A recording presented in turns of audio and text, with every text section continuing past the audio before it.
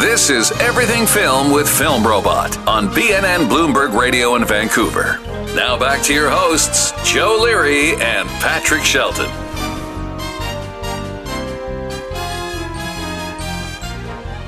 Everything Film is supported by Vancouver Young Actors School, their elite training program for young professional actors in Canada.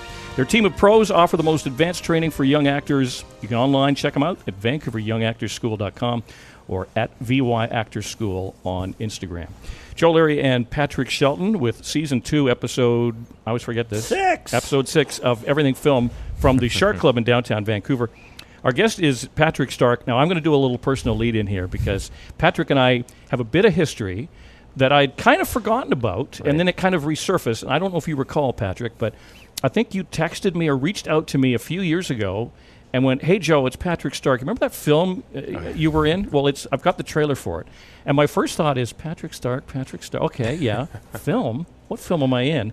But you was doing this documentary chronicling a quest to perform in public, which ultimately led you bigger and better, and your eventual goal was to get on stage with U2. Correct. And I remember thinking, good luck, man. That's a pretty lofty goal because U2 were the biggest band in the world at this point. Right. What prompted you to even embark on that journey? I would say, bottom line, aging. So I was turning 40. I was just past 40. About to have my second child. And I thought I had lived a life that was very phobic. And, I'd been working my way up through the film industry, but I didn't feel like I was doing what I wanted to do. And anyway, the fears, I just didn't want my fears to be passed along to my kids. And so I wanted to confront the fear. And you went through top shelf. Through exposure therapy. Yeah. So just dipping the toe in the water. I didn't know how I was going to do it. And I thought, well, it'd be fun to... I sort of recognized all the concert posters around the city. You know, I had gone from being an assistant director to, putting up concert posters. So it's like my career life was crashing, but I noticed all the lead singers on the posters, arrogant and, that ego is there. And I thought, how do they have the guts to get up and do that day after day? I love singing, but I've never sung in front of anyone in my whole life. And I thought, maybe that's the fear I should approach. And then I started seeing the U2 posters, and I don't know how the thoughts sort of, amalgamated together to have me come up with this idea to sing with them, but that's where it started. So I set up a stage outside BC Place Stadium and hired session musicians, and I sang 4 U2 songs at U2 while they were rehearsing, and just try to get the attention. So, I mean, you can't go directly to U2's management and say, "I'd like to do this," because they'd be like, "Yeah, thanks, bye." So how can I get their attention? So that was the gist of it. And we stayed in touch because I remember there was a night they were just down the street here at Shambar. Right. So and that I think was you flash forward 6 years. You texted me going, "Oh my God, they're in the corner in a booth in the corner," and you actually approached the band. Yes. And were it not for very unfortunate timing, you probably would have had that dream realized. Yeah. Well, that was through that 6 years. I interviewed so many people, and I'd done so many things. Like, I sang on the street with street musicians, and I interviewed a number of rock stars and authors and inspirational people, and got to that point where they were back in town, and they happened to be there, and I walked up to their table and I pitched them. I had that pitch in my head, for 6 years. I'm exploring, trying to get rid of this fear. I've had a lifelong fear, and I'm doing it through exposure therapy, and here are the people I've interviewed. So I name-dropped Steve Lillywhite, their producer, Daniel Lanois, their other producer, and said I imagine myself standing on a stage in front of tens of thousands of people and sing one song with the biggest band in the world. And Bono said, "Sure, what are you doing Friday?" Took six years to get there, but it was a germ of an idea 6 years before, and it was becoming a reality. So I was supposed to sing with the band, but, like you mentioned, Larry Mullen's father passed away, B.B. King passed away, and then I got bumped from the show officially. But anyway, you were my first interview. Yeah, and it's called One Life, No Regrets. And just before we go into other areas of Patrick Stark's life, what's the ETA on this doc being released? It'll probably be released and this is the 13th year since I started it. It's taken that long to get those interviews to be able to figure out what this all means and how I was to tell the story. but it will also be a book. So I've decided to write the book version of it first. And so I'm working with a publisher, Page 2, and that will be released in 2023. And then shortly after that, I hope I'll be able to finish the movie. It sounds like it's also like a tough ending for you. Like you wanted the right ending. Yes. That's but the it's a storybook Disney ending, but you didn't get it. It's a real ending. That's so were the you difference. waiting for that kind of? Were you kind of like stretching it out, kind of waiting for the... There was a bit of that, yes. Yeah, there was a bit of that. So after I got bumped from the show here, I actually went down to L.A. Right. For their show. They were doing 5 shows in L.A. Actually, this is where we talked again, because I was in L.A. I brought my family down there. We're staying in a hotel. I thought, well, they already said yes in Vancouver. Sure, there's 5 shows happening here. Why not? And I get down there, and we were on, Santa Monica Pier, and then I waited for that. Joe texted me and said, "Did you hear the news? The tour manager died in his hotel room that night." So I thought, okay, kids, let's go home. Oh my God! You must have been saying to yourself, "How long? How long can this go on?" Oh, that sounds like the song. That's how long? Exactly. I'm not going to sing it for you, but yeah, I thought that was a pretty good reference. But they came back in 2017 for the Joshua Tree tour, and there was a lot of press around that because people wanted to see if it was going to actually happen. And a block away from here, I ran into Guy Oseary, who's their new manager. And I was even surprised I recognized him, but he was a lovely guy. And he said, "Do you want the good news or do you want the bad news?" I said, "Just give me the bad news." He said, "No one's getting up on stage with you two on this tour. Unless you're probably really famous." And the good news is, keep in touch, and we'll see what happens. Well, through the entire ordeal, and I will refer to it as an ordeal because it became more than a passion project for you. Yes. But they probably presumed you're either crazy or just extremely dedicated.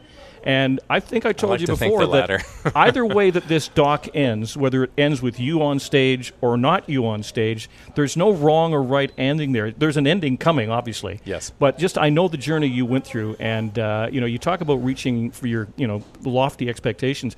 And I remember thinking at the time, okay, let's see where this is going to go. Yes. But you were very engaging, and I'm still curious to see where this is going to go. So, God willing, fingers crossed, we'll have a conclusion soon. U2 is a big touring band. Yes, the biggest. I think they are the biggest. I think they are. How many They're times most they've been successful. I think they've been here like 5 times. I think I've seen them 3 times. Like they've been here a lot, Vancouver. Yeah, they're among the biggest in the world. So they're probably on tour right now. They're like they don't have anything they're releasing. They're always they're not doing an official tour right now. No. Yeah, but we'll hear they'll release another album, and there's a tour right behind it. I don't know how many tours there will be, but look. So you've kind of been a big fan though as well. Oh right? yeah, I started your favorite band. I started listening to them in the early '80s.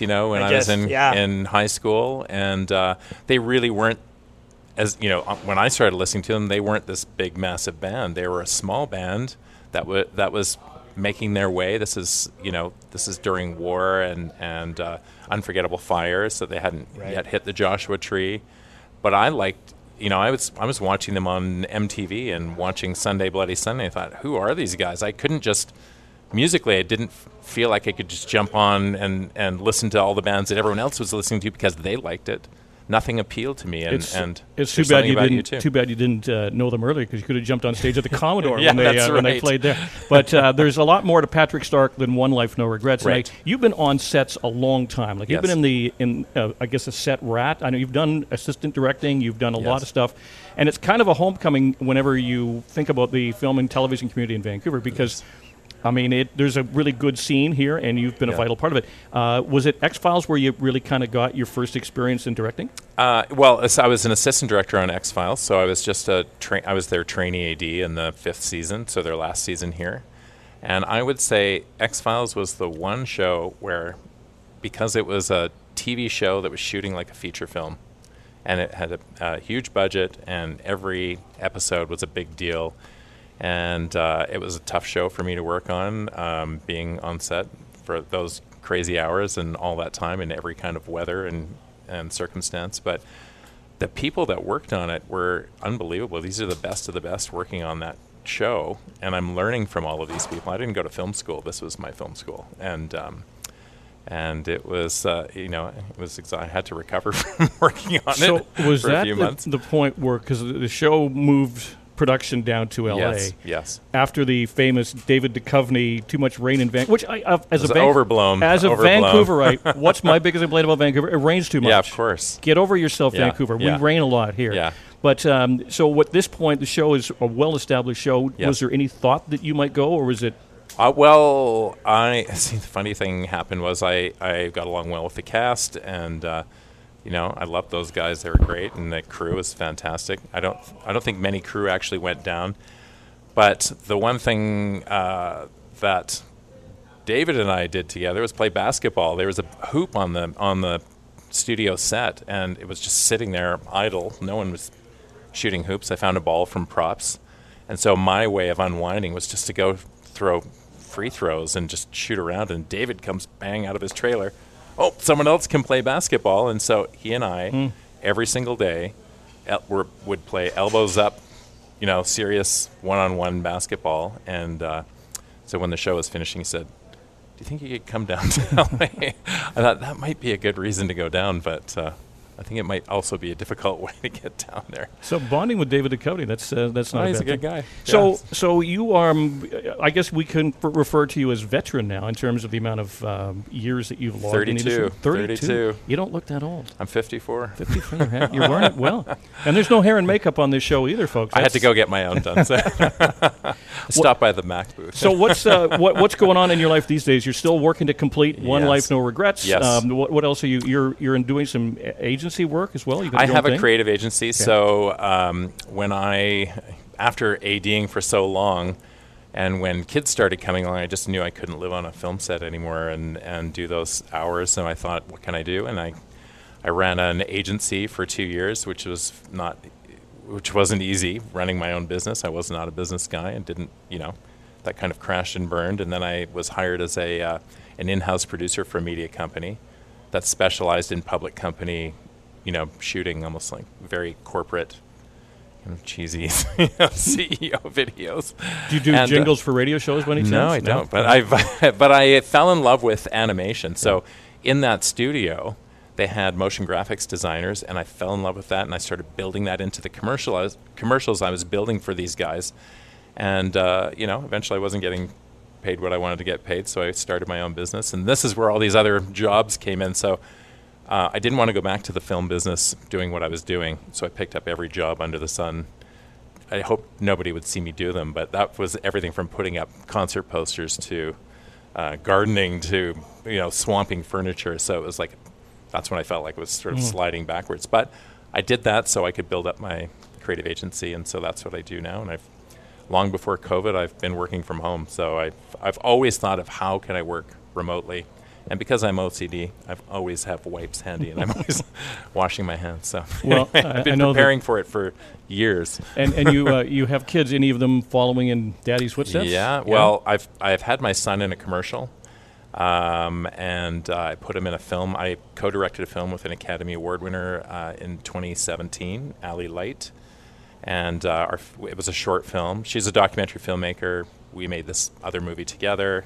It was her writing. I brought her up here from San Francisco, and she came up here with on her own time, and she put up the budget, and we shot that here. It was Oscar qualified, and it played in festivals around the world. It co-screened with Eleanor Coppola's short film in San Francisco, and so some good things have happened. Actually, stepping away from the Hollywood set, some good things have happened to me on my own, and I think all my peers in the film industry now are directing episodic television and doing exciting things, so I'm excited for them. That's just I just took a different road, Well, when we're in season 4, maybe season 5, One Life, No Regrets should be We'll have out. a book here. We'll have a book. You will be in the book. So I'm still in the film. You're in as the- it you're in the sits book? here in April of 2022, I'm still in the film. You'll be in the It Okay. was a Right. great interview. Well, you know what's gonna happen. You know what's gonna happen. It's gonna come out. The book's gonna come out, and then Bono's gonna come and sit down next to you and go, "How's it going?" Or they could sue me for a lot. No,